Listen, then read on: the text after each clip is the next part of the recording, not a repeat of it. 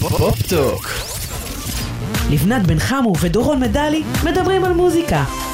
פופטוק, פרק 4, שלום דורון. שלום לבנת, אל תשאלי, הפופטוק השלישי הוא הצלחה מסחררת. זה המון תגובות. נכון. קודם כל זה מאוד כיף, וגם זה אחריות, זה אומר שממש מישהו מקשיב שם. מישהו מקשיב, אתה לא יכול לפטפט את עצמך לדעת. לא, אפשר, אבל גם צריך לקחת אחריות על מה שאומרים. בוודאי. מסתבר שאנחנו נורא מעניינים אנשים. כיף.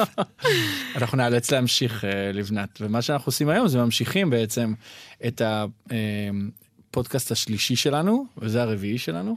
נכון, אז בפעם הקודמת אנחנו דיברנו על ניהול אומנותי, ניהול אישי, אסטרטגיה, וכדי להשלים את כל הסיפור הזה נתנו גם קצת רמזים במהלך הפרק הקודם, כן. אנחנו חייבים לדבר על יחסי ציבור ועל דיגיטל. נוכחות דיגיטלית. אבל המטריה שלנו מעל כל הדבר הזה, זה בעצם מי הפמליה שעומדת מאחורי האומן, וגם איך אנחנו מתייחסים לאומן כאל מותג. כי מסתבר שזה לא הולך בקלי קלות, אתה לא רק מוכשר ומוציא שיר, ואולי משמיעים אותך ברדיו, או צופים בך ביוטיוב, אלא זה עסק לכל דבר, זה מותג לכל דבר. ומישהו צריך לנהל אותו. חובה. על שלל היבטיו. אז בואי נתחיל דווקא בדיגיטל. אתה יודע שאני לא אוהב שמתחילים את העניין בפודקאסט אחרי חצי שעה, וכל ההתחלה זה שיחות, זה אנחנו ברור, כבר לא, ביחד. אנחנו כבר לגמרי שם, ישר בתוך העניין. אז תשמע, לגבי הדיגיטל, מה זה בכלל? אני חושבת לעצמי, טוב, אומן מצליח, צריך להיות לו דיגיטל שעובד. פעם זה היה רק הפייסבוק, היום האינסטגרם הרבה יותר בולט, וגם שם צריך להראות נוכחות, ואני תוהה לעצמי, רגע, אז מה זה אומר? זה אומר מספר סטוריז ליום? איכות הסטוריז, האם יש הבדל למשל בין סטורי אחד למשנהו? האם וידאו יותר עובד מתמונה? כאילו איך הדבר הזה בעצם עובד? אבל במניפת הדיגיטל צריך להכניס לא רק את הפייסבוק ואת האינסטגרם, יש כל כך הרבה דברים. קודם כל מה שקשור לאינטרנט, למשל, אתרי אינטרנט, שזה נתפס אולי כבר כמדיה מסורתית, כעיתון רדיו טלוויזיה, אבל בסוף זה גם דיגיטלי. זאת אומרת, אם את עושה קמפיין מסוים, את מחליטה להשקיע בגוגל אדס, שיפזרו אותך בכל מיני מקומות, זה גם דיגיטל. יש טיקטוק, האויב החדש של האנושות. זהו, אני לגמרי התעלמתי ממנו, האמת היא שאני פשוט בהכחשה. כי הוא לא כל כך חזק בישראל, אבל אנחנו לא יכולים להתעלם. פול מקארטני פתח טיקטוק השבוע להשיק את האלבום החדש שלו. בשביל מה ולמה? לא, נדבר על זה בהמשך. אבל גם הטוויטר קיים. אמנם בישראל הוא מאוד מנוצל לענייני פוליטיקה כמעט לחלוטין, אבל גם זה עובד בסופו של דבר. אז צריך להתייחס גם לזה, אתה אומר. אוי, זה המון דברים. אז אני רוצה לצרף בנקודה זו לשיחה, מישהו שיעזור לנו קצת לעשות סדר בכל הבלגן הזה. אביב לוסקי, הבעלים והמנכ"ל של דיגיסטייג', חברה שנותנת שירותי שיווק לאומנים. שלום אביב. אהלן. בוקר טוב, צהריים טובים, חג שמח. זה פודקאסט דורון, אנחנו צריכים שיאזינו לנו בכל שעת היממה, גם ב-2 בלילה, לילה טוב לך. כן, ערב טוב, אביב לוסקי, מה שלומך? ערב טוב, דורון מדלי. שבת שלום, להתראות, תודה על השיחה המדהימה הזאת, תודה. טוב, תשמע, אנחנו בפרק השני של מה שאנחנו קוראים לו הפמליה, אנחנו מדברים פה על דיגיטל, הבאנו אותך כמומחה. קודם כל, תספר לי, מה זה אומר חברה שנותנת שירותי שיווק לאומנים? חברה שנותנת שיווק לאומנים, מה בעצם אתה עושה? אני עושה הרבה דברים, שזה בעיקר ללוות את האומנים בתוך הזירה המאוד מורכבת שמשתנה כל יומיים, וכל רגע בא עם טרנד חדש שנקראת הרשתות החברתיות. אנחנו בעיקר מייצרים את הנוכחות של האומנים ברשת, כי דיגיטל פעם היה כיף. בסדר? פעם היינו מעלים פוסטים ואיזה כיף, וכולם עושים לייקים ומגיבים ואיזה סבבה. ואז זה מאוד מהר נהיה עבודה. ולא רק שנהייתה עבודה, היא גם נהייתה עבודה קשה. כי פעם זה רק פייסבוק, ואז יש אינסטגרם, ופתאום גם טיק טוק, ומה עם טוויטר, אם אתה קוראים לקהל הבינלאומי, ומה עם קמפיינים ממומנים, כי מרק צוקרברג צריך לעשות גם כסף על הגב שלנו, מה הפרסום ביוטיוב, ומה עם מיתוג, ועיצובים גרפיים, ופתאום זה כבר לא בייחוד. כלומר, זה תחום שכמות העבודה בו הלכה והתגלגלה, ונהייתה מורכבת יותר ויותר ויותר, עד שאומנים הבינו שבעצם הם לא רוצים להתעסק עם זה. ובצדק. לא רק שלא רוצים, הם לא יכולים, אביב.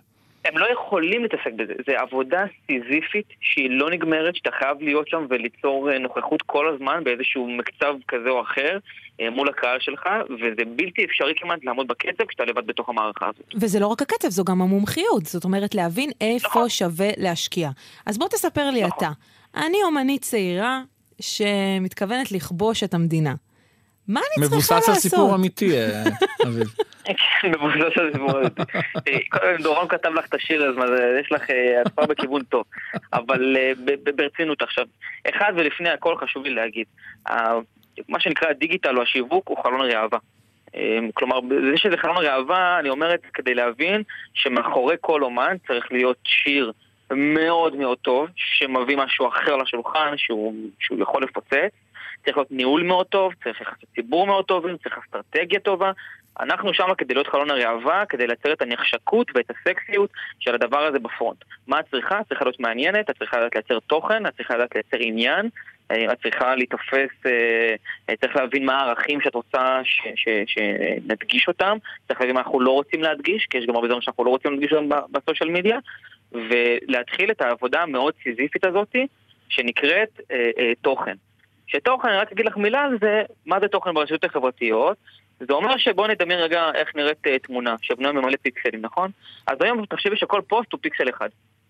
ואם את לאט תלכי אחורה, וניתן עוד פיקסל ועוד פיקסל ועוד פיקסל, עוד שנה נעמוד ונראה תמונה. כלומר, וזה דיגיטל. כלומר, דיגיטל היא חומה, שאתה מניח אבן על אבן על אבן, יום אחד אתה הולך אחורה, אתה רואה חומה. אתה לא רואה תוצאה ברמה מיידית, אין אף פוסט בודד או שיר בודד שהפך אומן להיות וואו, טטטה. אפילו רביב, שהוא אומן, רביב כנר, שהוא אומן שפורץ עכשיו בענק וזה, תסתכלו, אין לו המון עוקבים. אבל הוא מייצר עניין, וזה עניין של זמן, עד שהוא יהיה ענק גם שם. ומי אחראי על הקריאייטיב של התוכן בעצם? כי יש תוכן שקשור לסינגלים באמת שהזמרים מוצאים, אבל יש את כל שאר הרצף של נכון, אני אפילו רוצה להגיד לך שהביטוי שלנו מגיע הרבה פעמים דווקא לא כשקל ונוח ויש שיר טוב שמצליח, אלא דווקא בבין לבין. לקחת קריירה של אומן, שהוא אומן מצליח ומופיע, שאין לו עכשיו איזה שיר בחוץ, ולייצר את ה-in between. אז אתה יודע, חשוב גם להגיד, אין לי איזשהו כלל אצבע או כלל בית ספר, זה עולם שהוא מאוד מאוד רחב, אנחנו לכל אומן כותבים ממש אסטרטגיה, שבה אנחנו מדברים בשפה של מה אנחנו רוצים לראות, על מה שמים דגש, איך אנחנו מביאים את האישי שלך החוצה, איך מוצאים את הדבר הזה שסביבו אנחנו מתמקדים, איך גם עושים את האישי וגם את האומנותי, וגם לפעמים עושים ביקורת, זה גם חשוב, ולא להיות רק איזה לוח מודעות, או רק איזה מישהו שטוב עם כולם כל הזמן. תוך כדי השיחה איתך אני מבין שזאת אומנות לא פחות מהכתיבת שירים. זה ברור שהשיר והזמר זה הדבר, וזה מוביל את הכל, אבל נראה לי שהפלטפורמות הדיגיטליות מכריחות את הישראלים לעבור למוד של מקצוענים. אתה מסכים איתי? ברמות המטורפות, מי שעושה את זה היום ממש לבד, והוא אומן גדול, לרוב או שתראה שם חשבון עקר, שהוא חשבון שאני קורא לו חשבון מצב רוח. אני קמתי בבוקר היום בטוב, ואני שמח לי, אז היום אני אעלה פוסט והכל יהיה טוב, ועכשיו 3 שבועות אני בדיכאון, כי אני לא מצליח לכתוב שיר, אז אני לא אעלה כלום. כן. זה לא רציני, אתה אומר, זה לא מקצועי. את הקהל בחוץ זה לא מעניין. הקהל בחוץ, אם אתה רוצה להיות נוכח מולו בזירה, ביקום הזה שנקרא רשת חברתית, שהוא יקום מקביל ליקום הפיזי שלנו, אתה צריך להתנהל בו. אבל זה נורא מלחיץ, אביב, אתה מדבר איתי, מה זאת אומרת, אני לא יכולה לקחת חופש, אני לא יכולה רגע היום לנשום, אני תמיד חייבת להיות בנוכחות, אני תמיד חייבת שיראו אותי כל יום. ממש לא, ופה אני אלך איתך שיש כמה סוגי אסטרטגיה, בסדר? וזה מאוד מאוד תלוי רגע להגיד של איזה אומן אתה. זה מאוד תלוי, אני חייב גם להגיד לך שזה לא שמע מהדברים שלי, אין חוקים. יש אומן שאנחנו נבנה לו אסטרטגיה של פוסט בחודש. ויש אומן שנבנה לו אסטרטגיה של 3 פוסטים בשבוע. זה נורא תלוי מי אתה, וזה נורא תלוי בעוד משהו. איפה האומן שם את עצמו מול הדבר הזה? יש אומנים שאומרים לנו, חבר'ה, שחררו אותי מהדבר הזה, זה מטריד אותי, זה מוציא אותי מחיי המשפחה שלי, זה לא כיף לי, אני רוצה ליהנות מההצלחה שלי, ושזה לא יטריד אותי. ואז אנחנו מטפלים שם מאלף הכל.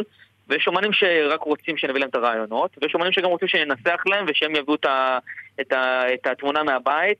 כלומר, כל אחד שם את עצמו בנקודה אחרת מול הדבר הזה. תגיד, מי זורם על שערוריות? יש לנו דבר כזה? אני מסתכל על...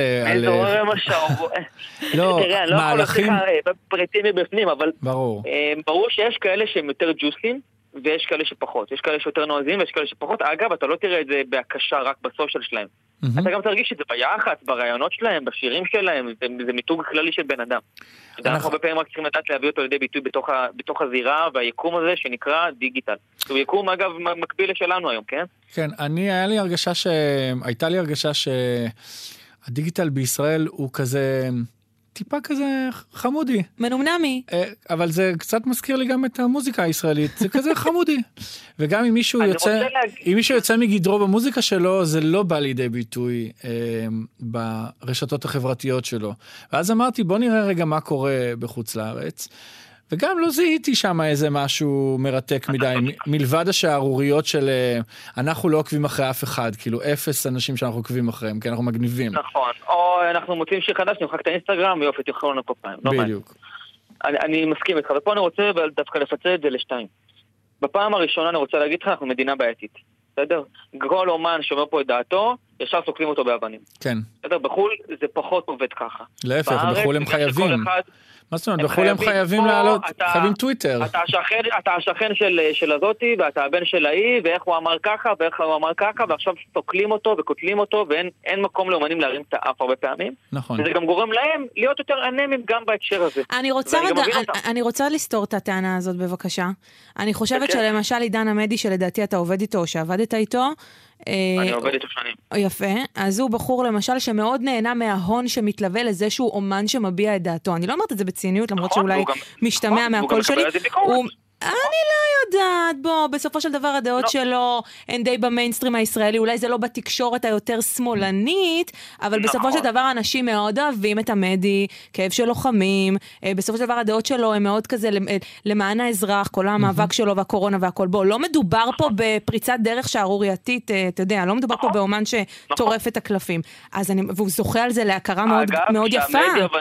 כשהמדיה נסעה על כתפיו את הסיפור של השבויים, שזה לא היה פופולרי לדבר על זה, בטח לא כשיש גם את מנגיסטו שם, אז הוא גם חטף על זה באותה נשימה. אבל זאת החלטה שלו, זאת לא החלטה אסטרטגית. זאת החלטה שלו. חד משמעית זאת החלטה שלו. לא, אז אני אומרת, הנה אומן שמביע את דעתו, וגם וואלה, פורגן גם על זה, ברוב המקרים. כן, אנחנו שואלים דווקא... נכון, אבל עמד בעצמך. היא דעה שהיא יחסית במיינסטרים הישראלי. זהו. היא לא דעה פופולרית בתקשורת הישראלית, אבל זה גם לא מעניין. מה, תתנו לי דוגמה לאיזה משהו כזה, אפילו מחול, לאיזה משהו שלא במיינסטרים, וכאילו צובע אומן באור ייחודי. יש דברים ענקיים שטיילור סוויפט עשתה, לצאת נגד אפל מיוזיק, נגד מה שנקרא הגזל מיוצרים צעירים, והיא הסירה את כל התוכן שלה מאפל מיוזיק, דברים ענקיים. טיילור סוויפט מאוד מאוד פעילה בעניינים האלה. בעיניי כמובן זה פגע... ג'ייזי וביונסה וכאלה שהוציאו את המוזיקה שלהם גם בהתחלה מיוטיוב, והלכו עם טיידל שהתפתח ג'ייזי וכל מיני כאלה. לא חסר. היו כל מיני מגמות כאלה ש... זה לא שערוריות לצורכי מחאה, זה שערוריות לצורכי תשומת לב. אבל אני רוצה להגיד לכם רגע משהו. אומן, אני רוצה רגע להכניס אתכם לעולם המסחרי של אומנים שנייה. כשאומן בארץ, במדינה קטנה, הוא בסוף, אתם יודעים, אנחנו מדינה קטנה, יש פה הופעות בצורה מוגבלת והכל. והקמפיינים גם מוגבלים. שהוא אומן עולמי, פוסט אחד מוכר לו הופעה באנגליה של 20,000 איש. זהו, אז בואו נתמצת את זה שבסופו של דבר המטרת העל של הדיגיטל היא באמת למכור כרטיסים, לא? מה עכשיו? היא לתקשר את דמותו של האומן ואת מיתוגו של האומן ביקום המטורף הזה שנקרא דיגיטל שהולך ומתפתח מיום ליום. אז לי חסרה מאוד יצירתיות ואומנות שם בתוכן. אתם יודעים, אני אתן לכם דוגמה אולי אפילו ג'וסית שתאהבו אותה. קייס ג'אקו אייזנברג לפני 12-13 שנה לא היה חוזר על עצמו היום. בעולם שבו היה לו אפשרות להגיב, אם הוא היה בונה את המיתוג שלו בתוך עונת כוכב נולד, כן. ובעולם שבו 7 לילות פחות רלוונטי מהיום, הוא היה יכול להתמודד עם התגובה הזאת בצורה טובה יותר. נכון. אז לקחו כמה משפטים שלו וחיסלו אותו, ושבוע אחרי שהוא זכה, הוא קבר את הקריירה שלו מתחת לאדמה ב10 קומות. תבינו את ג'אקו אייזנברג היום. במהלך העונה הוא כבר צבר 100,000 עוקבים, אנשים מתים עליו, הוא מייצר תוכן שוטף 3 פעמים בשבוע, ואז באה גם איזה כתבת ואומרת שהוא מדבר לא יפה על רמי קליינשטיין, הוא גם לא התגייס לצבא והוא יורד לחיילים. כן. אוקיי, אבל עכשיו הוא יכול גם לנהל את זה. ולמה? כי הדבר החשוב ביותר שהכניס לעולם של הרשת, היא היכולת של האומן לקבוע את המיתוג שלו. פעם חייהם וגורליהם של האומנים עמדו תחת הכותרות של העיתונאים. זה אני אוהב, את זה אני לא אוהב. זה אומן פחות איכותי, אז עכשיו כולם יודעים שהוא פחות איכותי. נכון. היום לאומן יש את היכולת ואת הכלי המטורף הזה לגרום לאנשים לחשוב מה שהוא רוצה שהם יחשבו עליו. ולכן הייתי מצפה מהזמרים והזמרות בישראל קצת להיות יותר מעניינים, לאו דווקא בדברנות, אפילו ברמה הוויזואלית או האומנותית, אני מסתכל על עמודים, אני רואה לוח מודעות כמו שאמרת. אז זה מה שאני רוצה לשאול אותך, למשל, אני לא הולכת לנקוב, ואני גם לא שופטת, כי באמת הפרנסה קשה בישראל, בטח בתקופת הקורונה, אבל יש אומנים שבאמת, וזה באמת מקמפיין לקמפיין, שיהיה להם לבריאות והכל, אבל לא יודעת, הפרסומיות היא נורא בפרונט, נורא חזקה, מאוד לא מעודן. כן, אני הייתי רוצה להרגיש שכאילו, שזה פחות פרסומת ויותר כזה, כמו בלוגרית כזאת, שבאמת מאמינה במה שהיא מפרסמת, ולי זה פוגע בתדמית של האומן. מה אתה חושב על זה? נגיד, יש איזה אומנים שעושים קמפיין כזו בחבר'ה, תרגיעו כאילו, זה יותר מדי, או שבוא, צריך לעשות את הקמפיין הזה קצת בצורה אחרת. אני בדרך כלל מהצד שמרגיע תקציבים, ולא מפמפם את התקציבים, כשמדברים בתקציבים גדולים, אבל אני חייב להגיד לך, תראי, זה בסוף חלק מהמשחק. זה כמו לשלוח לינקטון לגלגלץ. למה את לא הולכת ומחפשת שירים סתם ככה בפייסבוק? כי זה לא נוח, נכון? ובגלל זה בסוף, בעולם של רשת, אתה חייב להישמע. ובעולם שבו, אני אשאל אתכם שאלה אחרת. נכנסתם לשידור הזה לפני חצי שעה. אתם יודעים להגיד לי מה הפרסומת האחרונה שראיתם בפייסבוק? אתם לא יודעים להגיד לי, וראיתם אותה לפני חצי שעה. וגם לא בסטוריה. למה אני אומר את זה? כי אנחנו חיים בעולם של הסחת דעת מטורפת. אם את לא תראי את הפרסום הזה פעמיים ביום, 3 פעמים במהלך השבוע הקרוב, את כנראה לא תדעי שהשיר הזה יצא. לא מספיק. ממעגלים פיזיים אחרים, אנחנו עולם שבו אתה חייב להיות נוכח כדי להישמע, שוב בזירה של הרשת. אז מה שאתה אומר לי, לבנה, אתה תכתבי עכשיו פוסט בפייסבוק שיש לך פרק חדש עם דורון בפופטוק, זה ממש לא מספיק. את צריכה יותר? במקרה שלך זה מספיק, אם את מכוונת לקהל של תעשיית המוזיקה זה מספיק, כי את יושבת דמות חזקה בתעשיית המוזיקה, אמנים עוקבים אחרייך, אנשי תעשייה עוקבים אחרייך, זה יהיה שמה, זה לא יצא החוצה משם. אלא אם כן גלגלת, שהוא גוף שמדבר עם שאר הציבור, והוא לא לבנת עם הפייסבוק הפרטי החמוד שלה, אלא זה גוף שיש עליו מלא עוקבים, הוא כבר יביא לך את החשיפה של הקהל מבחוץ. זה שאומן יפרסם את זה פשוט בפייסבוק שלו, זה לא תמיד עוזר, כי המודל של רשתות חברתיות אומר בצורה פשוטה, אני אתן לכם חשיפה, אתם תביאו לי כסף. אתם לא רוצים להביא לי כסף? אין דעה, קחו חשיפה מוגבלת. תחשפו ל5% מהקהל שלכם. חייב קידום ממומן, זה מה שאתה אומר? זה המודל הכלכלי של החברות האלה. אוקיי. המודל הכלכלי שלו אומר דבר כזה. חייבים ניהול. אתה העסקת 100,000 איש בזכות הפופולריות שלך, נכון? יופי. זה תחום מטורף, מה זה? אתם עושים לי את החיים, מה זה קשים? קחו חינם 10% מהחשיפה. קח 10,000 איש, תחשוף לפני את השיר חדש בחינם עליי. אתה רוצה להגיע לכל 100,000? אין בעיה. תן לי כסף. עכשיו אני רוצה להגיד לך גם למה לא לכעוס עליו. אבל הוא יודע להגיע ל100,000? בטח, אבל אני רוצה להגיד לך גם לא לכעוס על העולם הזה, כי אם את מכירה את העולם של פעם, של בלקין וכל הפרסומות בידיעות ובאחורה של 7 לילות של הפרסומות ושלטי חוצות, פרסומת עלה 20-30 אלף שקל, הרבה יותר. הנה, דורון מתקן אותי, הרבה יותר. היום בסכומים הרבה יותר קטנים, אנחנו יודעים להביא יעילות הרבה יותר גדולה, לקלם הרבה יותר מדויקים. רגע, אני חייבת לשאול אותך, מה שהתכוונתי קודם, ברור שהוא יודע להגיע ל100,000 האלה, אבל השאלה, מה אתה נותן לו כשאתה חושף ל100,000? מה יכול לכבוש? לא מה אתה נותן לו. מה אתה נותן ל100,000 האלה, כדי שימשיכו איתך, כדי שזה לא תהיה אפיזודה חולפת בחייהם, איזושהי פרסומת שעוברת. מה אתה נותן להם? אתה נותן להם תוכן. התוכן הוא אלוהים עכשיו. תן לי, אבל תסביר לי, אל תיתן, אביב, תסביר לי מה זה תוכן. אני מסביר לך. תוכן הוא משהו שלא קשור לשיר, שקשור לדמות. ואני רגע אתן לכם איזושהי דוגמה, בסדר? או איזשהו סצנריו. אם אני עכשיו מכניס את שניכם, בסדר? לתוך חדר, ואומר לכם, חבר'ה, בשעה הקרובה תכתבו לי 100 אומנים שאתם הכי אוהבים בעולם, הטופ 100 שלכם. ויצאתם מהחדר, ואני אומר לכם, אוקיי. עכשיו, אחרי כמה מתוך הטופ 100 אתם עוקבים? אתם תגידו לי במקרה הטוב 20% מתוך האומנים האלה. ואני אגיד לך גם למה. למרות שכל 100 האלה בתוך הפלייליסטים שלכם. כי בסוף מי שמצליח לייצר את הערך ברשתות החברתיות ולהפוך לדמות מעניינת, מסקרנת, שמשתפת גם מהחיים אישיים שלה וגם מהמחשבות שלה וגם מהמאוויים שלה וגם מהמוזיקה שלה, הופך להיות דמות מעניינת. שאתה רוצה גם לעקוב אחריו ולייצר מולו גם קשר בעולם המקביל הזה של הפיזי. אני אגיד משהו לא נעים להגיד. אני אגיד משהו קשה להגיד מהיכרותי עם הרבה מאוד אומנים בארץ ובעולם. זה החלום ושברו. החלום ושברו על אמת. בוא נדבר על הדוגמה הגדולה ביותר בעולם, זאת מדונה. מדונה היא האלוהים שלי, אבל ברגע שהגיעו הרשתות החברתיות, היא הפכה להיות בלתי נסבלת מבחינתי, מכיוון שהיא חשפה את הבן אדם שמאחורי האגדה שמכרו לי כל החיים. מה שאני אומר שהרבה מאוד אומנים, they don't stand up to be who they are. האומן הוא האומן, והאדם הוא אדם אחד. ויכול להיות שהאדם הוא הרבה פחות מרשים מהאומן שהוא. איך זה יכול להיות? זה מאוד יכול להיות, לבנת, אל תשאלי.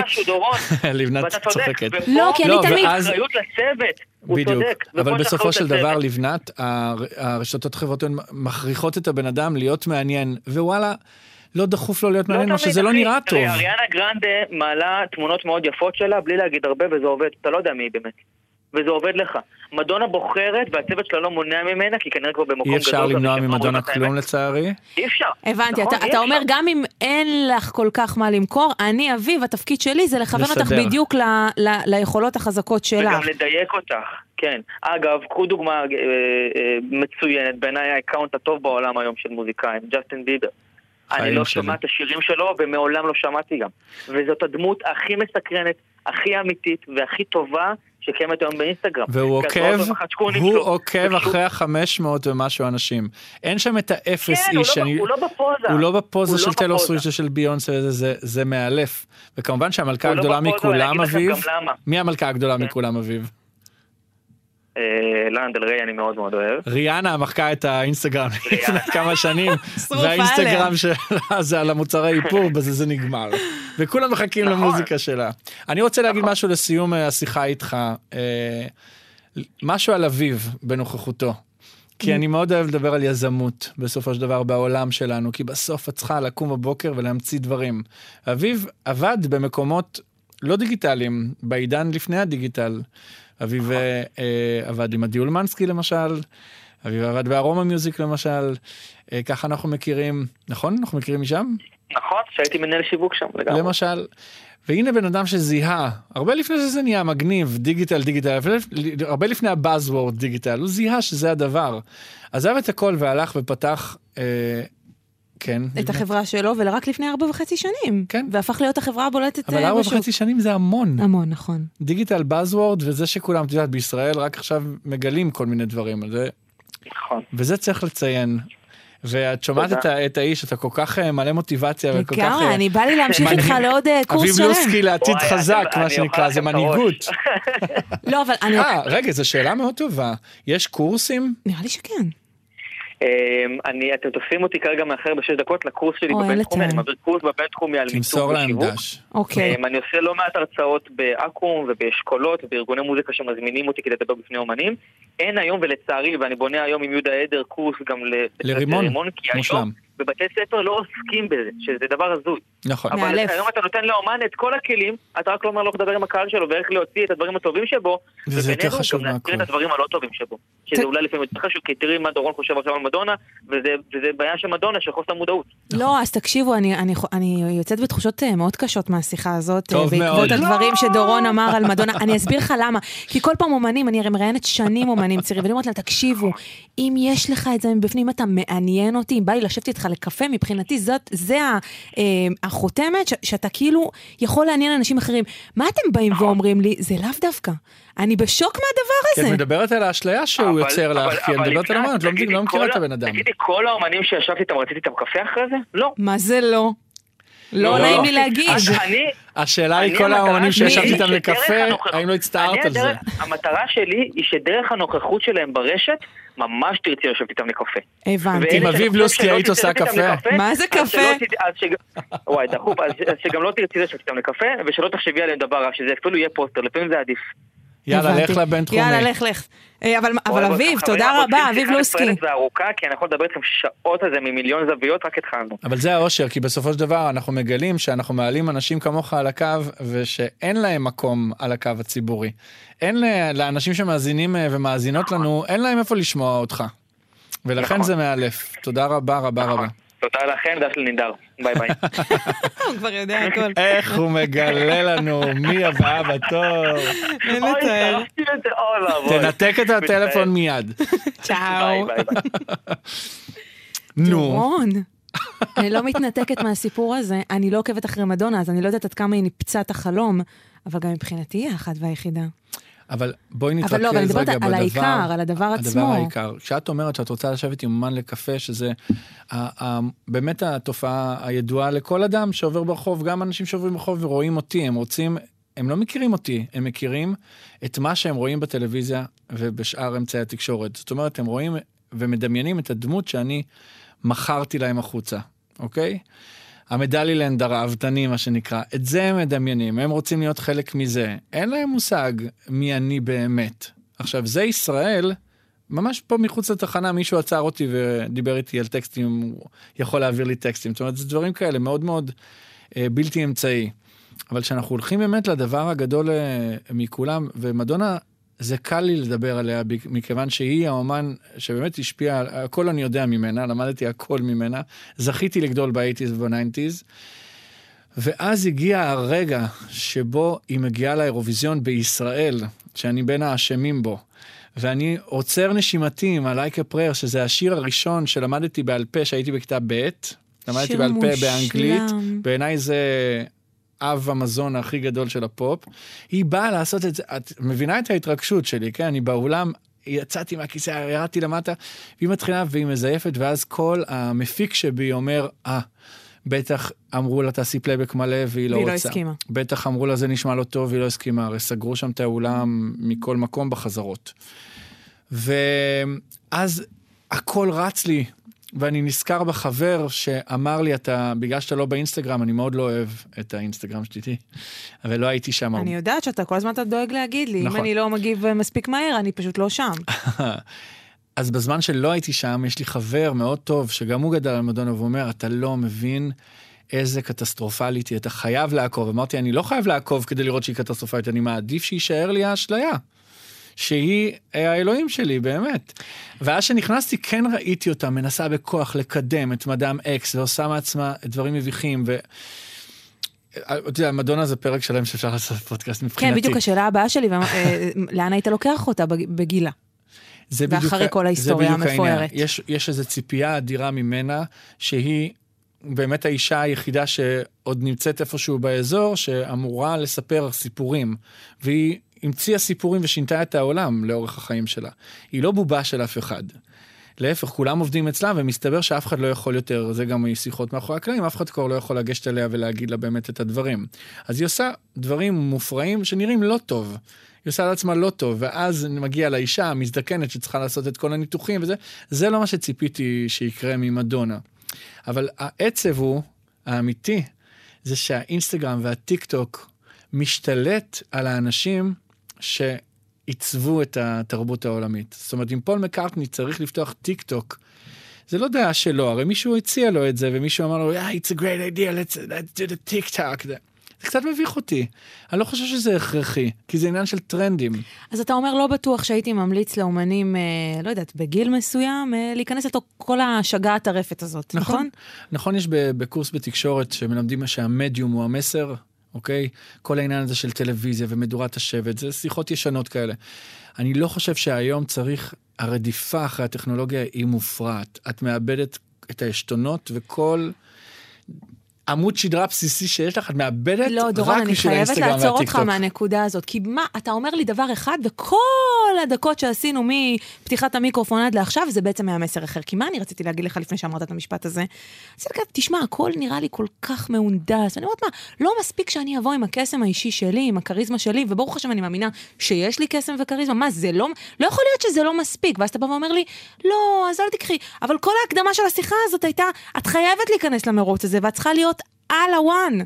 כאילו, אז אני לא מבינה, אני מבולבלת באמת. מה אתה אומר לי פה בעצם? שהרכבת הרים הזאת, זה המקצוע הזה באמת.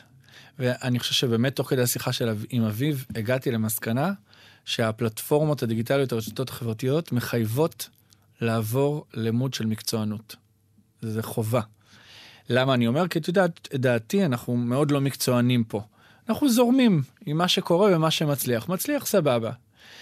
אבל כפי שדיברנו כמה פעמים, אם בחור או בחורה צעירים מתחילים וזה מצליח להם, כמו אביב דיבר על רביב כנר למשל, כן. אז זה מצליח לו, אז את ההצלחה הזאת צריך לנהל, כי אחרת ההצלחה הזאת תימחק בשנייה. טוב, על זה דיברנו, נכון. והניהול פה מגיע גם מתוך הדיגיטל, מאוד.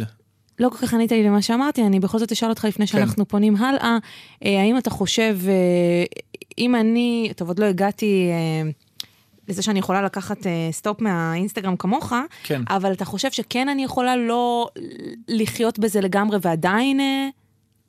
לא אני, כן, באופן כללי. ועדיין להגיע לאנשים, ועדיין לעשות... אבל בואי נדבר רגע דווקא כן עלייך. זאת אומרת, את פעילה באינסטגרם, למה? אוקיי. לא, בואי נדבר תוצאות. זה מביא לך משהו? זה מביא לך עבודה? אני לא חושבת שפענחתי את האינסטגרם, אבל הפייסבוק שם אני הרבה יותר חזקה, לגמרי מביא לי עבודה. אני יודעת שכל דבר שאני עושה, מבחינת הנחיה, קריינות, שידור, רדיו, כל הדברים האלה, כל דבר שאני עושה, אני כותבת על זה, אני מצרפת תמונה, אני יודעת לכתוב יפה, זה מביא לי עבודה, ברור. מעולה. כי בסוף... אבל את האינסטגרם לא פענחתי. סבבה, אבל בסוף אני לא הצטרפתי לאינסטגרם איזה 3 שנים, איחרתי ב3 שנים, בכיף ובאהבה ובכוונה. וכל הזמן אמרו לי, מה, אתה חייב, אתה איש מקצוע, זה המקצוע שלך, זה פלטפורמה. אמרתי, סליחה, אני כותב שירים, שהזמרים יעשו את העבודה, אני לא בעניין של התהילה האינסופית סביבי, ואז פתחתי את האינסטגרם, את יודעת למה? כי נפצעתי בברך והייתי 3 חודשים בבית, והיה אירוויזיון בישראל, אז כאילו פתחתי ואמרתי נעשה קטעים וצחוקים, אז בעיקר שישעתי את החברים, ואז קיבלתי את התפקיד ב-The Voice, והם ביקשו ממש שאני אתחזק חשבון אינסטגרם, זאת אומרת זה באמת הופך להיות לוח מודעות של פרומואים וכאלה, ואני הרבה פעמים עושה דחקות וכאלה, אבל היה לי שיחה עם חבר, ואמרתי לו, תראה, ממש איך שחזרנו מהאירוויזיון, אני כרגע חזרתי מחוויה שקשורים אליה 200 מיליון איש. בקהל יש 200 מיליון איש, רובם הצביעו לנטע ברזילי וטוי ומדינת ישראל. זה חוויה שלא יעזור, גם אם אני אהיה נועה קירל ורותם סלע ונטע אלכימיסטר ביחד, ויהיה לי 3 מיליון עוקבים, אין לזה תחליף לעומת מה שהצלחנו לעשות עם נטע ועם טוי. אז הפרספקטיבה שלי היא אחרת. בקיצור, כל מקרה לגופו, דורון. בדיוק. בסדר. תראי, זה פלטפורמות, את יודעת למה אני כל כך מתנגד ולמה אני עקשן? כי יש בהם משהו ממכר.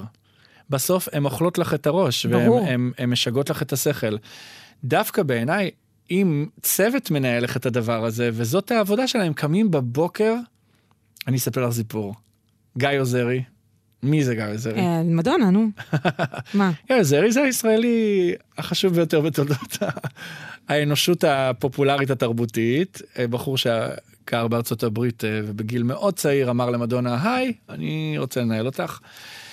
והוא נהיה מנהל ענק, הקים גם שותפות עם לייב ניישן העולמית, ניהל את מדונה, מנהל את מדונה, את U2, והוא איש מתוק ומקסים ומאוד אוהב אותנו, והייתי איתו בלוס אנג'לס בפגישה. באתי להכיר אותו.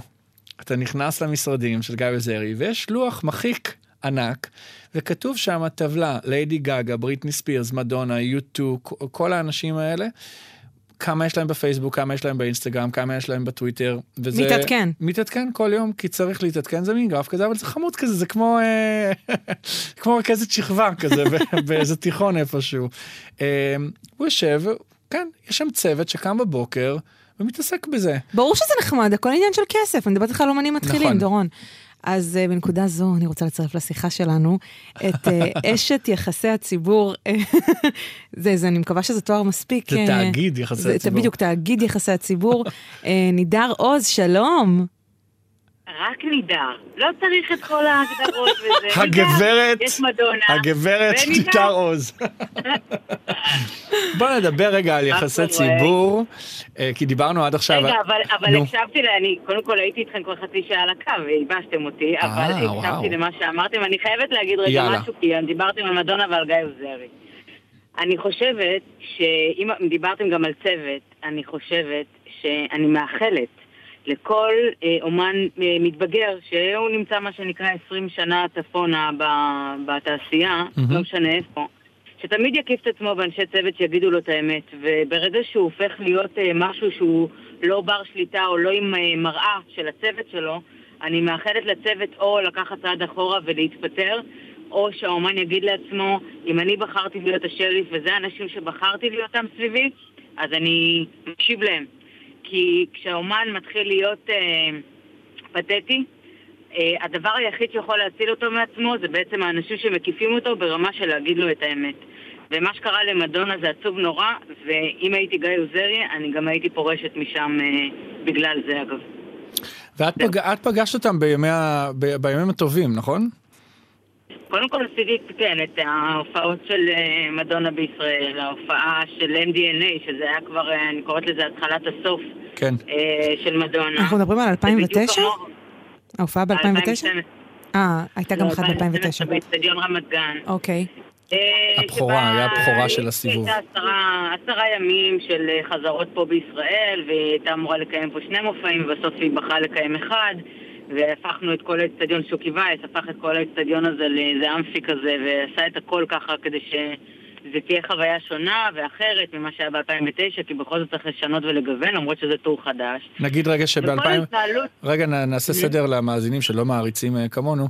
ב-2009 מדונה סגרה את הטור העולמי שלה של סטיקי אנד סוויט, בשני מופעים, לא מספיק אחד, כי פשוט מכרו ככה בכרטיסים, פוצצה את פארק הירקון. אני הייתי שם. איזה שאלה, מי לא? איך אפשר לא להיות בשני המופעים, ואז היא החליטה לפתוח את הטור שאחרי זה בישראל. נכון, ב-2012. ומה שרואים בעצם זה אותה מגיעה עם הטוק-טוק לבמה, מחדר ההלבשה עד לשם, ועולה לבמה, ועובדת כמו מקצוענית במשך 10 ימים עם הרקדנים שלה. זאת אומרת, יש לה את הרף, בעיניי, מקצועיות הכי גבוה שאני לפחות ראיתי לחלוטין. אבל מצד שני, יש משהו בחוסר מודעות או ברצון הזה להיות רלוונטי ולשמר את התהילה, וכשאתה עסוק בדבר הזה, אני חושבת ששם מאבדים את כל היכולת להיות, פשוט להיות.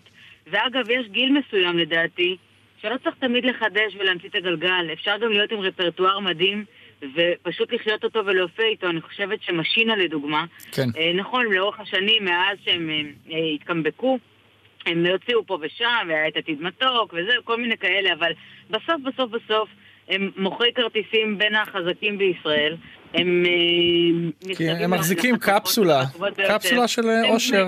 בדיוק, שהם לא מנסים לחנך, והם לא מנסים לרוב ולהגיד, בואו, יש לנו חומרים חדשים וכולי, וזהו. אז לפעמים צריך לדעת, שצריך להגיד, אוקיי, יש לי את הרפרטואר שלי, יש לי את היכולות שלי, ויש לי את הקהל, שלפעמים הוא מתגעגע, ולפעמים זה קהל חדש של ילדים ששומעים את ההורים, שומעים בבית וכולי, ובזה זה נגמר. זה לא פשוט, נידר, לא, את מתארת את זה כאילו הכי קליל בעולם, זה לא פשוט. אם השינה השלימו עם זה, אני לא יודעת אם הם השלימו עם זה, אוקיי, אבל אנחנו מדברים פה על אומנים שבעצם, מה את מבקשת מהם להגיד? שזהו? שהם גמרו את הסוס? אני אגיד לך משהו. קודם כל, בראייה שלי, יש לכל אומן סוג של קפסיטי. אני חושבת שמעטים, כמו דיוויד באוי, שבסוף שלו הביא את אחד מאלבומי המופת. זה בדרך כלל לא קורה הדברים האלה. או שלמה ארצי. אני חושבת שלכל אומן... לא בסוף, חלילה, עד 120, אבל ממשיך להוציא אלבומים חזקים. כן.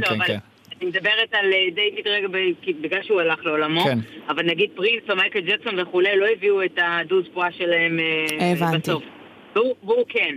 אז אני חושבת שזה ממש על קצה המזלג, זה גם הדוגמה היחידה שיש לי להביא לסוף הימים, אבל אני כן חושבת שלאמנים יש מכסה מסוימת, אי אפשר לכתוב אין סוף יצירות שיהיו רב גוניות שונות, עם טקסטים שונים ולחנים שונים, כי בסוף זה אותו מעיין של נשמה, של השראה, של ראש, ואני חושבת שלא משנה כמה האומנים ילכו ויחזרו ויחפשו בעולם וזה, אז השירים יכולים להיות נעימים, יכולים להיות יפים, אבל אני חושבת שיש שלב מסוים שצריך להגיד, אוקיי, זה הרפרטואר שלי. דורון, אם היא אומרת לך עכשיו, אוקיי, אם נידר אומרת לך, דורון, נשמה, זהו, מספיק, זהו, עשית מה שעשית, זכית באירוויזיון, כתבת שירים יפים, כל הכבוד, זהו, נגמר נשמה, אתה ממחזר. אין יותר חריף ממני שמסכים איתה. ואני רוצה רגע... אני גם אגיד דבר נוסף לי, אבל דקה עוד דבר, זה לא שאני אומרת רק זהו לזה, אז זהו ליצירה, ויאללה, לעשות משהו אחר. אולי תפתח לייבל ותעשה את הטאטם, אולי תטפח אומנים, כל הדברים הידועים שאנחנו מכירים, אולי בכלל תיקח איזשהו ליין של סופר גרופ ותעשה משהו חדש איתם. טור בעיתון, תוכנית טלוויזיה, דברים כאלה. אפשר רגע, אני רוצה רגע לעצור את הדהרה. כן, הוא לא דיבר כבר 5 דקות, נידר, הוא לא יכול. מאזינים ומאזינות יקרים, מעריצי הפופטוק שלנו. אתם שואלים ותוהים לעצמכם, מי זאת האישה הזאת שעלתה לשידור ודוהרת? ואני חייב לתת רגע הסבר. מדובר אשת יחסי ציבור. ותכף נדבר רגע מה זה בכלל יחסי ציבור, ולמה אנחנו מתעסקים בזה וכזאת. ומה שמדהים זה שישר עברנו לחלק האומנותי, וזה העניין המעניין, שדווקא אחת היחצניות הגדולות בישראל מתעסקת באומנות. האישה הזאת שאנחנו מדברים איתה, נידר אהובתנו, היא עובדת כרגע, בשנים האחרונות, עם שרית חדד, ועם דקלה, ועם חנן בן ארי, ועם מוש בן ארי. חנן בן ארי ומוש בן ארי, אין קשר משפחתי אגב. עם מרינה, עם שלום חנוך, עם שירי מימון. עבדה עשור. שנים, כן. עבדה עשור עם רייכל. מנהלת יחסי הציבור של אקום, של שוקי וייס, כל מיני דברים שהיא עשתה בקריירה, אין לזה, הרשימה ארוכה, ארוכה, ארוכה, ובגלל זה אנחנו מדברים עם נידר, מכיוון שיש לה פרספקטיבה אדירה של אומנים מכל הסוגים, מאנשים שנמצאים כזה בתחילת קריירה, או באיזה שיפט כזה של הקריירה, כמו חנן בן ארי למשל, שהגיע אלייך מיד אחרי החיים שלנו תותים. בוא נדבר על זה. יאללה, בוא נדבר על זה. חנן בן ארי, נידר עוז, הגיע אלייך אחרי אלבום ראשון מאוד מצליח, שיר שנה, החיים שלנו תותים, אבל שיר שנה שגם עשה לו לא מעט כאב ראש. היום, חנן בן ארי רגע לפני אלבום שלישי, אני חושבת, כבר הוציא את האלבום השני שלו, והוא נמצא בנקודה אחרת לגמרי בקריירה, אולי דורון אתה תגדיר את זה, אתה אמרת לי, בתוכנית שעשינו בסיכום השנה החולפת, כן. השנה העברית החולפת, שחנן בן ארי לדעתך הוא אומן החשוב בישראל, אני הסכמתי איתך, אני חושבת שהוא היום בנקודה מדהימה בקריירה, מדבר לכולם, ואני חייבת להוסיף מהפרספקטיבה שלי, נידר, תכף תקבלי את רשות הדיבור ותפרטי לנו בדיוק מה עשית ומה קרה פה, שאני הייתי שם כשחנן בן ארי התחיל, זאת אומרת, הייתי חברה בוועדת הפלייליסט של גלגלץ, ערכתי אותו ממש בהתחלה, חנן בן ארי זו פריצת דרך במוזיקה הישראלית, מעצם העובדה שמדובר בדתי חובש כיפה, לא דתי שחזר בתשובה והכרנו אותו כבר כחילוני נחמד ואנחנו לא כל כך מאוימים ממנו, כי כבר אנחנו מכירים אותו בפאזה החילונית, למשל, אביתר בנאי, מאיר בנאי וכל זה, כן? לא, דתי מבית שמגיע ללב המיינסטרים הישראלי, זה טירוף, וכבר שם הוא פרץ דרך, אבל היה צריך לעשות איתו עוד דרך כדי להביא אותו למצב שלו היום. ומכאן תסבירי לנו מה עשית. קודם כל, צריך את האישיות, את השכל ואת הכישרון של חנן. אני חושבת שכל המסביב, הוא ידע לנווט את חנן, וידענו מה לעשות, ותכף אני אפרט, אבל חנן אני מודה, ואני לא צריכה כבר לדעתי לקדם אותו או משהו כזה. די, כל בית בישראל יודע מי הוא ומה הוא ואיזה שירים יש לו, אבל אני חושבת שהוא אחד יחיד במינו, ואני חושבת שזה בא קודם כל מהאישיות שלו, ומזה שיש אפס זיוף.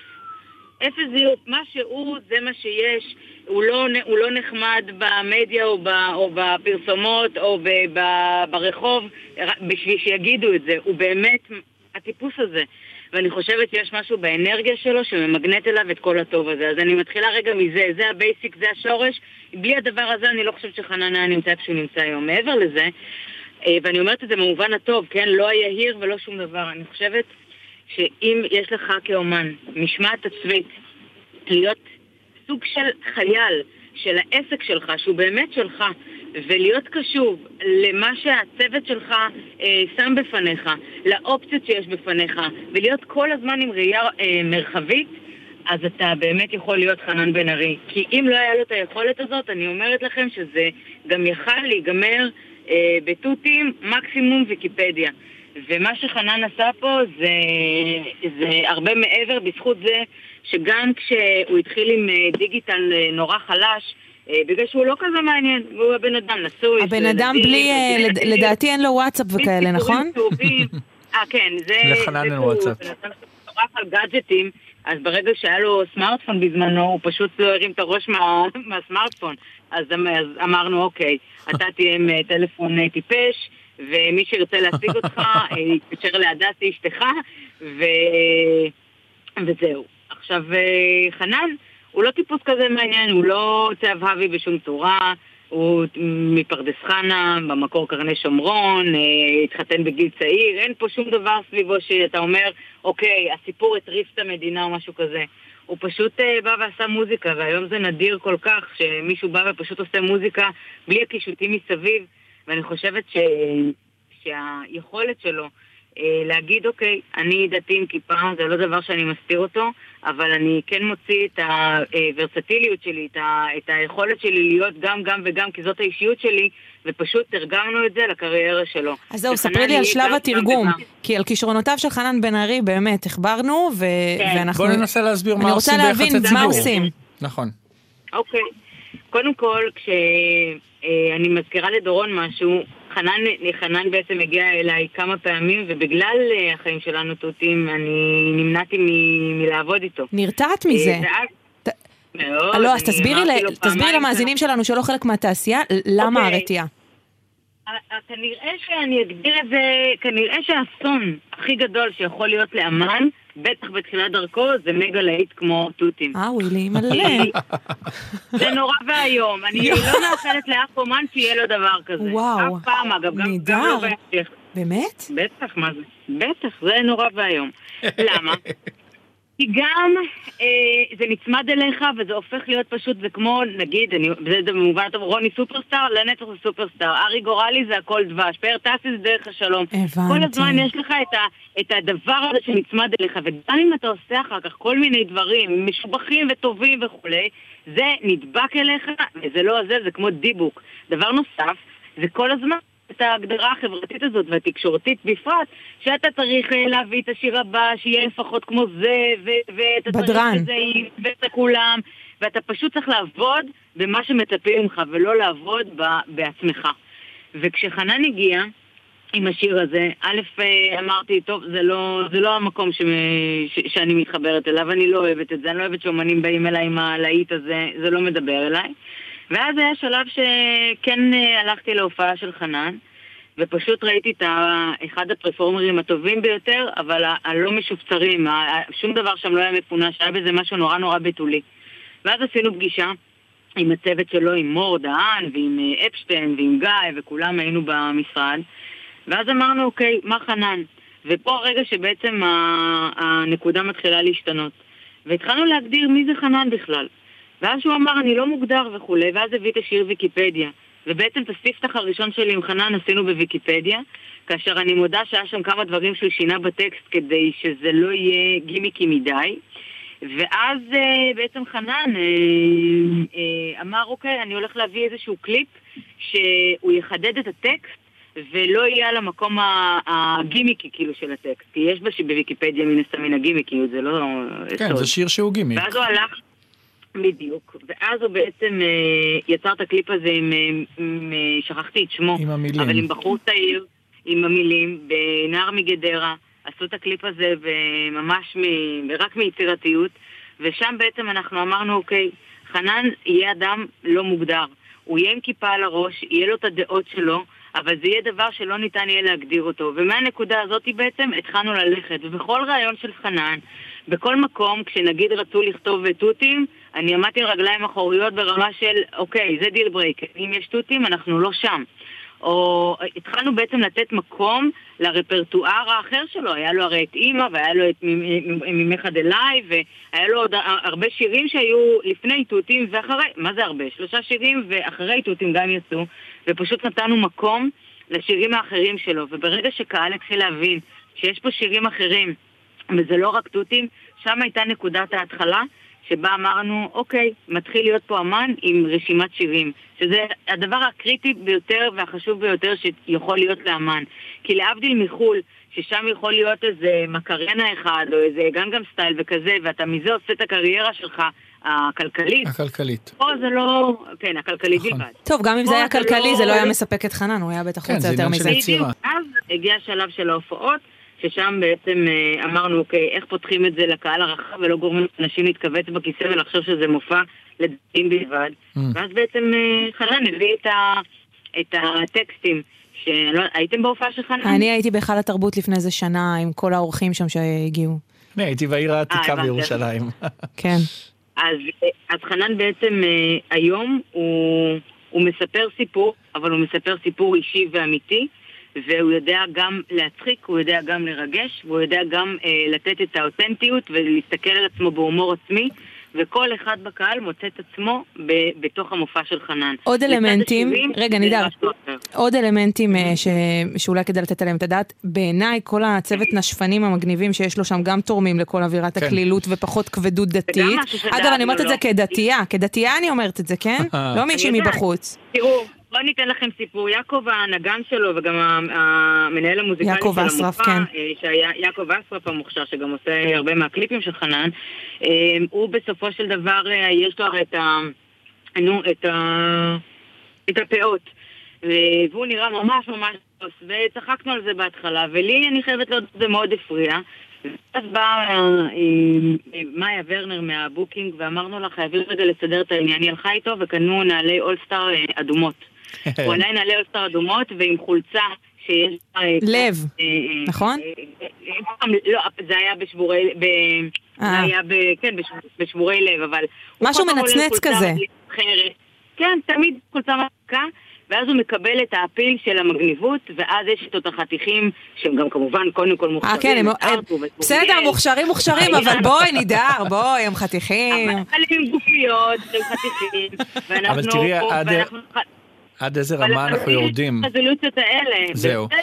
הירידה לרזולוציות, ובאמת עשינו כבר גם פודקאסט על מדונה היום, גם פודקאסט על חנן בן ארי, אני רוצה להחזיר את הפודקאסט ליחסי ציבור. יש פה אספקט מאוד גדול שיחסי ציבור שיורדים לרזולוציה הקטנה. זה יחסי ציבור. זה יחסי ציבור עם אומן, שבאמת הוא מעיין נובע, והוא גם כותב ומלחין את השירים שלו, גם מבצע מדהים, גם סטורי טלר, לא מהעולם הזה. אני רוצה דווקא לעבור לעניינים של יחסי ציבור. בסופו של דבר המקצוע הזה הומצא כדי לנהל את המותג גם ביחסים שלו עם התקשורת, לדברר אותו, וגם לטפל במשברים, כי בסופו של דבר אתה יכול לקום בבוקר ונולד משבר. ואז זאת העבודה הגדולה, או אם יש לך איזשהו מידע. אתה יודע מה העבודה הגדולה, אבל מה? היא למנוע את המשבר ולחשוב שחמט כמה צעדים קדימה. נכון. למה יש אומנים שאין להם משברים? כי יש חשיבה משותפת של מה יכול לגרום למשבר, לפעמים אתה רוצה לעשות גם משבר מכוון, אבל בגדול, מי שלא יודע לצפות את המשברים, בדרך כלל, בוא נגיד, צריכה להיות תאונה כמו הקורונה, שאף אחד לא יוכל לצפות אותה. כן. כן, אבל נידר, נכון, שאנשים מוכשרים שצופים למרחוק יכולים למנוע, אבל בכל זאת, תשתפי אותנו באיזה רגע כזה של, אוקיי, לאן הולכים מכאן? או במשהו שהצלחתם למנוע. אני אגיד לכם מה, זה פשוט דברים שאם קשה לדבר עליהם, ברור. הם מאוד בעייתיים, כי יש משהו טהור באיך שהקהל חווה את האומן שלו. אני מבינה. זה שירים שהם בחתונות ובהלוויות ובכל מיני רגעים פרטיים, ופתאום כשאתה מבין שהצוות של האומן כיוון אותו לחשוב על משהו שאמור להיות טהור, יש בזה משהו שהוא לא נייס. ואיפה האגו והקרדיט? איפה האגו והקרדיט מונחים בצד? איך מניחים אותם בצד? קוראים כל כך הרבה דברים? זה לא מעניין. אוקיי. זאת אומרת, כדי לעסוק במקצוע, גם את וגם הצוות המדהים שעובד איתך במשרד, יש כזה מנוהל, כשאת מקבלת בחורה חדשה למשרד, את ממש מסבירה את הדבר הזה? אני קודם כל שואלת אותה כמה דברים. אפשר להיות פה בוטים ולהגיד לכם מה הדרישות? חייבים, בוודאי. מה זאת אומרת? רצו. אוקיי. דרישה ראשונה זה שאסור להיות גרופית. כי היה לי איזה מקרה של סטוקרית במשרד, משהו נורא, ושמסתבר שהיא באה לעבוד אצלי כדי לעבוד עם אותו אומן. ואז היה הלאה ואיסטור. זה גם לא כזה חריג, אגב. בכל מקום אפשר למצוא אנשים שהם חצי גרופים. אז אני חייבת להגיד לך שאני רואה את זה סביבי, וזה עושה לי בחילה. כי הגרופיות יוצרת בעצם חנופה, ויש מיניות לאומן. שזה מה שאמרת על מדונה, וזה מאוד נכון. בדיוק. זה בעייתי, ובאופן אוטומטי זה פשוט מערכת כושלת, מעצם מאותה מערכת של הערצה והאהדה, ולא מערכת עם ביקורת ומד ביקורת. זה דבר אחד. דבר שני, זה שאסור שיהיה יחסים אישיים, בטח לא רומנטיים, ובטח לא סטוצים, בין המשרד לבין הלקוחות שלו. זה דבר שהוא מבחינתי במקום הבן אדם מפוטר. כן. זה לא יקרה דבר כזה. והדבר האחרון והנוסף הוא שאני לא בעניין של הלקוח תמיד צודק. אין דבר כזה שמרצים את אות התקשורת, אות האומן. יש את העניין של להיות עם אתיקה מקצועית, ואני עובדת לפי הקודים של מה שאני חושבת שהוא ראוי, נכון ומקצועי. אם אני אספר לכם שלאורך כל השנים, אני דוגלת בלא לשקר. באמת לא לשקר. עכשיו, הדבר שהוא הכי, לא יודעת, נתפס ביחסי ציבור, זה כאלה... רק תחמנות. כאלה, שקרנים ותחמנות וכאלה, לא. צריך להיות בעיניי אינטליגנט ישר. ואינטליגנט ישר חותר ומגיע לכל מה שהוא רק רוצה. ואני גם אגיד דבר נוסף, אומן אינטליגנטי ירצה שמי שיהיה הפנים שלו וייצג אותו במקומות שהם בדיוק מאחורי הקלעים, זה בדרך כלל אנשים כאלה. ומי שבוחר לא, אז זה אופן אוטומטי, זה לא אומן שהייתי רוצה שיהיה אצלי במשרד. בגלל זה הם אגב כל כך מעטים. אני רוצה רגע לשאול אותך נידר לגבי מינון הופעות בתקשורת. זאת אומרת, יש נטייה לחשוב שככל שאתה תהיה ביותר מקומות, אז אתה יותר תבלוט בטח באוטוסטרדה של המידע והפרסומים שמקיפה את חיינו. תספרי לנו קצת על איפה שווה יותר להופיע ואיפה שווה פחות. ואז כל גופי השידור גם ככה לא כל כך מחבבים אותי. לא, אבל את יכולה להגיד, רגע, שנייה. מקודם דיברנו עם אביב לוסקי, יש פיחות בערכו של שער בשבעה לילות. יש פיחות, לא? אסור לך להגיד את זה, אני שם אותך בבעיה. לא, נראה לי זה מאוד תלוי מי האומן. אני חייבת להגיד לכם משהו. מי הקהל שלו. שבעה לילות זה מקום ממלכתי. וזה מקום שאם אתה רוצה לפנות לקהל הממלכתי שיש בידיעות אחרונות ולפרסטיג' הזה, אתה תהיה שם, ולראיה אני עושה שם שערים מדי פעם בהחלט. זה דבר אחד. קודם כל, אין דבר כזה, מישהו שהוא מוחק מדיה מסוימת, או חושב שאפשר בלי מדיה מסוימת, הוא עושה טעות. מהסיבה שלפעמים אני רוצה להגיד לכם, אני אלך אפילו לתוכנית בוקר שפעם הייתה בזויה, אבל אני רוצה להגיד לכם שרייכל, המהלך הראשון שהוא עשה, הוא הלך לניב רסקין, ותראו איזה עולם נפתח. בקורונה. כל האומנים, בדיוק. איך שהתחילה הקורונה, עידן רייכל. בואו נעשה רגע סדר למי שלא מכיר. לפני 100 שנה שהתחילה הקורונה, הראשון מבין אומני ישראל, הראשון באופן כללי מבין אומני ישראל, פשוט פתח אולפן, קודם כל, גילוי נאות, אנחנו חברים מאוד טובים, אוקיי? לא, אנחנו לא יודעים. לא ידענו. הוא הראשון שנכנס לבידוד עצמאי, לשמור על בריאותו ובריאות משפחתו, פתח בביתו אולפן עם ציוד מעולה, של מצלמה ולא לפטופ כזה וזה, ועלה מיד לניב רסקין והודיע שהוא עושה שידורים מהבית שלו, שידורים. והוא פרץ את הדרך, נכון? כי היו עוד אמנים שהצטרפו אחר כך, נכון? הוא הראשון שעשה את הכל, כמו שהוא היה הראשון אחרי זה בזאפה.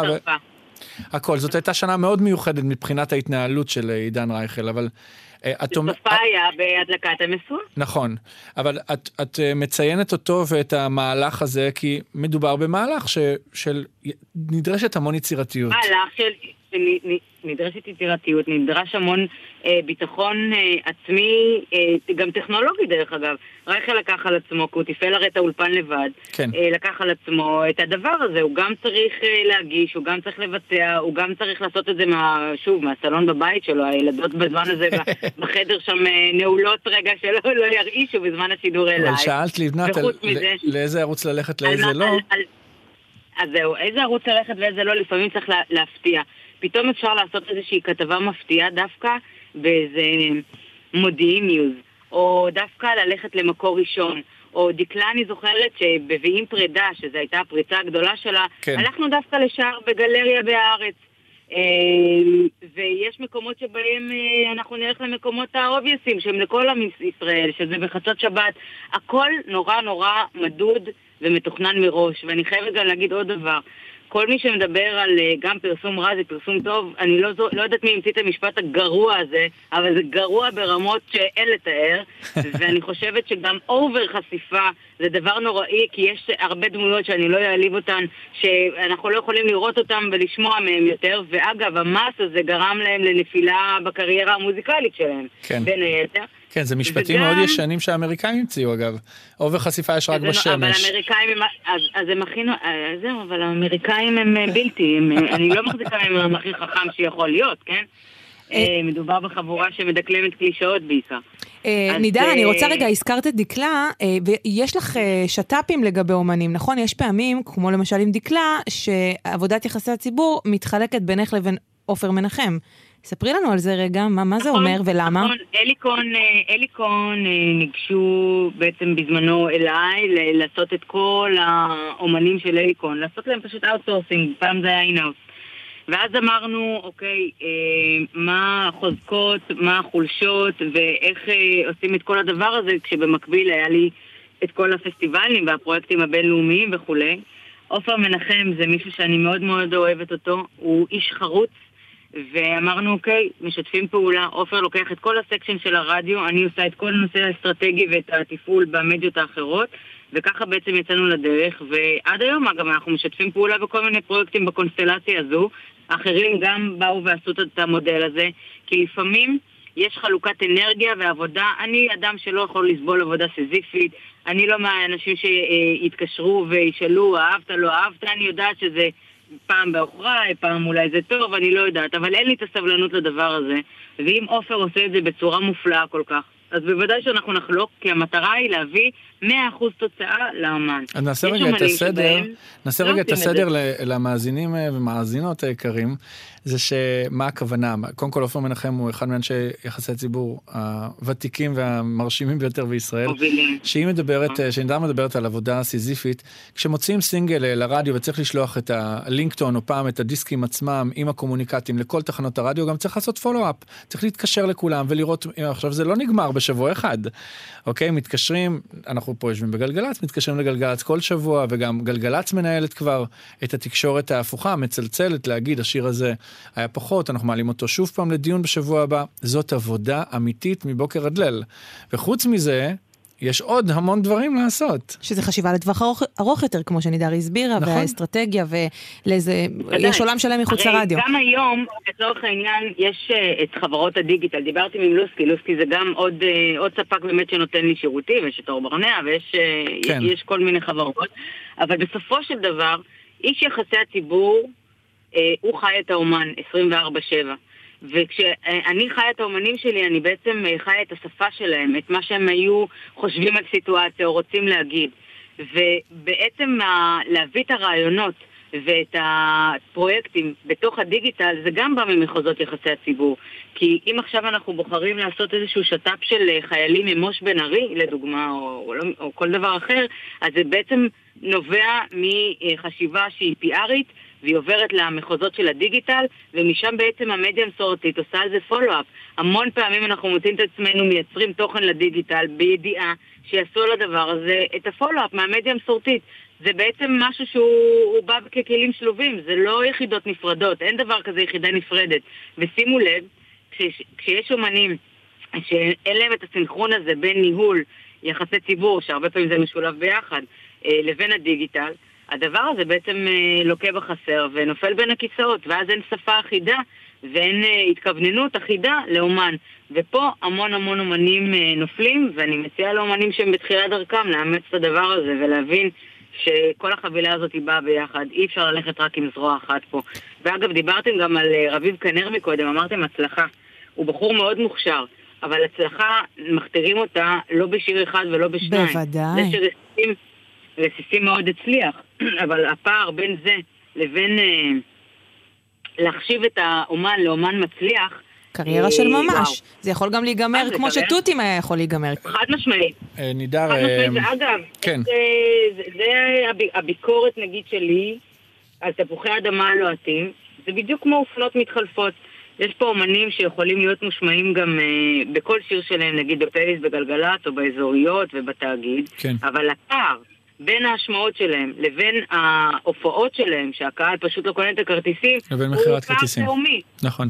ואומן מצליח זה אומן שיש לו הופעות והוא מוכר את הכרטיסים, וזה אומן שאנשים רוצים לשמוע אותו, ויש לזה הלימה בין פעם זה היה אלבומים, ואז זה היה סינגלים, והיום כמובן שזה ספוטיפיי ואפל ודיזר וכולי, אבל אם אין הלימה בין ההשמעות של ההורדות לבין ההופעות, כל ההשמעות שבעולם, זה לא עוזר. עם ההשמעות לילה, זה מביך.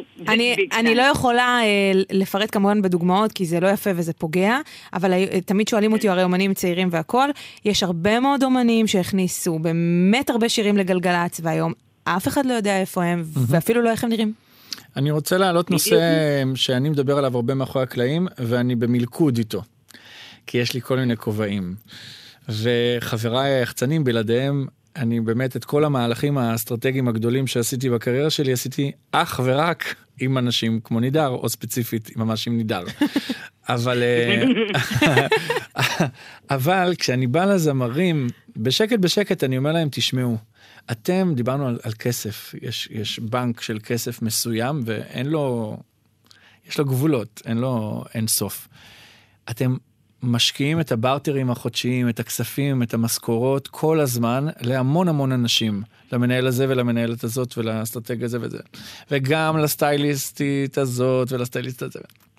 אף אחד לא שם פיירול, לא שם משכורת חודשית, לכותבי שירים, או למנהל אומנותי, תמיד זה מין צ'ופר כזה, והשירים יבואו, ואז שולפים גם את השם, בעזרת השם, השירים יבואו. אני חייבת לומר לך קודם כל אתה צודק, אבל אני חייבת להגיד לך שאצלי היום, באומנים שנמצאים במשרד, לכולם יש את או הליווי, או את היוצרי שירים, או סופר גרופ כזה, שכל פעם מגוונים איתו, עם ריטיינר קבוע.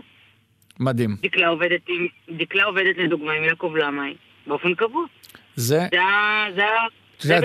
סופר, זה חידוש מדהים לשמוע את זה, אני לא ידעתי. זה אושר גדול. אני גם לא ידעתי. בוא נדבר גם, אתה יודע, טוב, זה אני לא יכולה לתת דוגמה ספציפית עליך, אבל אתה יודע, ותבינו, אבל אין היום אומן במשרד אצלי, שלא שרית עובדת באופן קבוע עם תמר יעלומי ויונתן קלימי, זה בית היצירה שלה, ואז כשהיא עושה עם אבי אוחיון, עושה עם מתן, או עם כל אחד אפשרי, אז בעצם יש לה את הבית שלה, ששם באופן קבוע, זה מעיין היצירה שלה, שם עושים את זה, חנן בן ארי אצל תומר בירן, כל אחד במקום שלו, יוצר את הדברים שלו ומשלם באופן קבוע. זאת אומרת שגם את כאשת יחסי ציבור ממליצה לאומנים שלך שיהיה איזשהו צוות אומנותי. זה כיף, התקדמנו. וואי, זה מאוד משמח. אני אלך יותר רחוק. בלי זה, אני לא יוצאת לדרך. זה לא יקרה. רגע, אבל נידר, תקשיבי רגע, את באמת...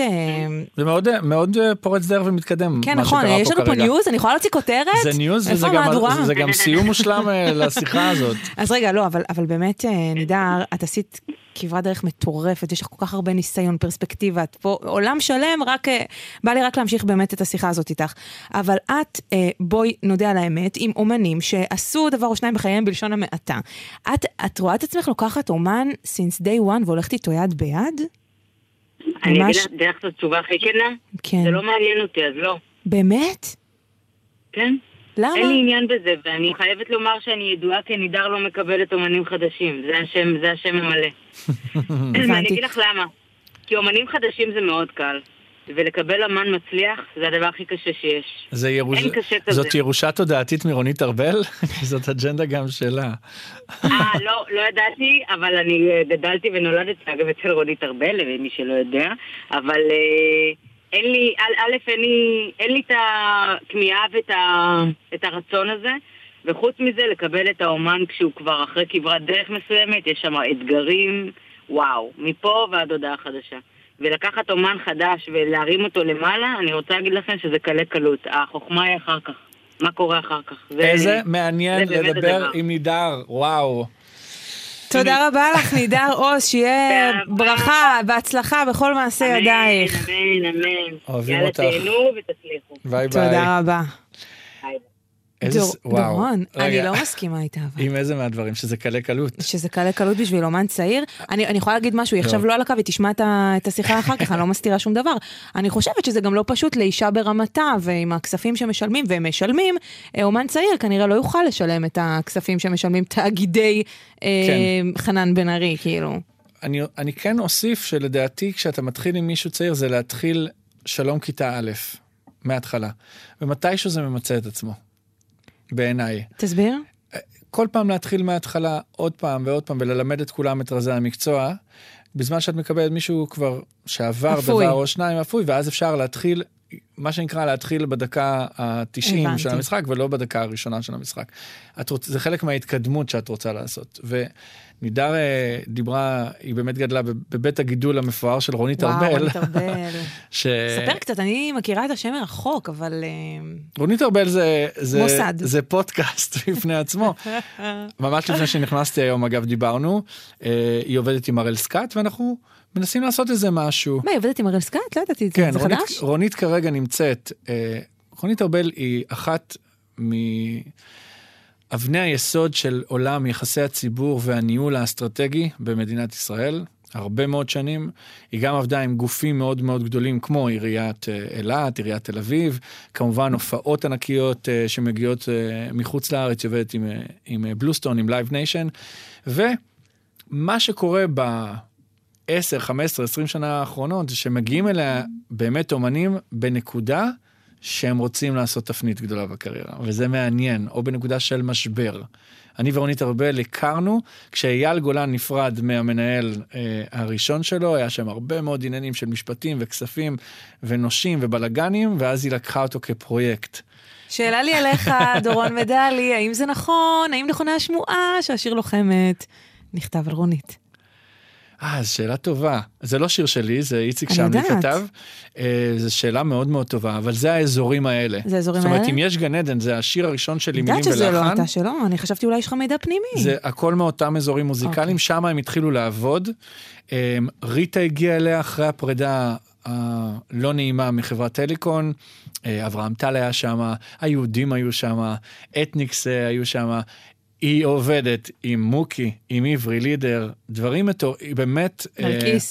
נרקיס עכשיו, אז היא עובדת כרגע בחברת NMC בשותפות עם משפחת אדרי, נכנסה במסגרת הדברים המעניינים שקרו בקורונה. אז זה הרזומה של רונית ארבל, כדי שאנשים יבינו, בקצרה, הכי בקצרה שיכולתי, אבל מבחינת ניהול אסטרטגי יחצני, היא אומרת, צריך כל הזמן לייצר עניין, מאוד במדוד, לא כל הזמן להיות בחוץ. אם אתה הולך לאיזה אייטם מסוים, שיהיה שווה את זה. לא ללכת לעבוד עכשיו ולהיות בעיתון, או באתר אינטרנט, או בסלב, זה לא מעניין.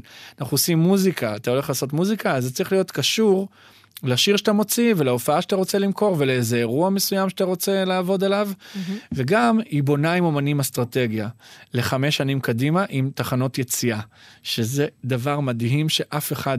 זאת מקצוענות, רונית ארבל זאת מקצוענות.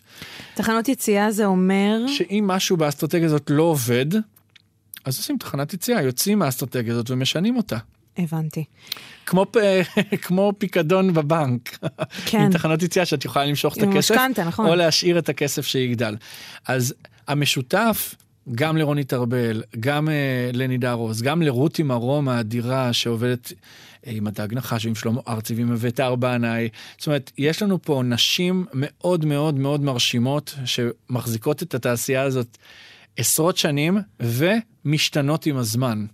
זאת אומרת, מה שכרגע נידר סיפרה בסוף, זה, את לא מבינה כמה אושר נכנס לליבי, למה אני שואל את זה?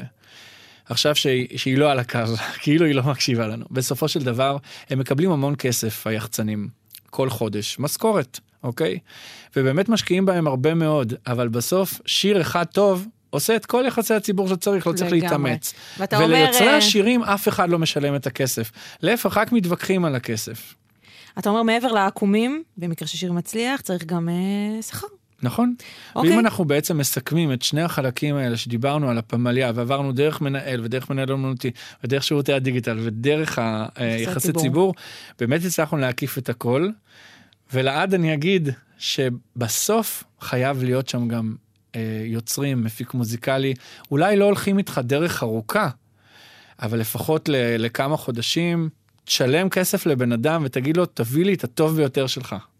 טוב, אתה ככה אמרת את זה בחטף, אתה צריך שיר, צריך מפיק מוזיקלי. אני בעד שאנחנו נקדיש איזשהו פרק גם להפקה מוזיקלית, וגם לכתיבת שיר. ברור. וזהו, ממש חפרנו, אז תודה רבה לכם מאזינים ומאזינות. פופטוק, פרק 4. כל דבר שמעניין אתכם, תכתבו לנו, יאללה, אנחנו כבר זמינים באינסטגרם. אני יותר זמינה באינסטגרם מאשר דורון, אתם יכולים לפנות אליי באמת. מתי שתרצו. וגם לדורון. תודה רבה לך. וואו, איזה שיחה מעניינת זאת הייתה. ממש. שתי השיחות היום. לבנת, אני אוהב אותך. מאוד, גם אני. נשיקות. ביי ביי. פופטוק. לבנת בן חמו ודורון מדלי מדברים על מוזיקה.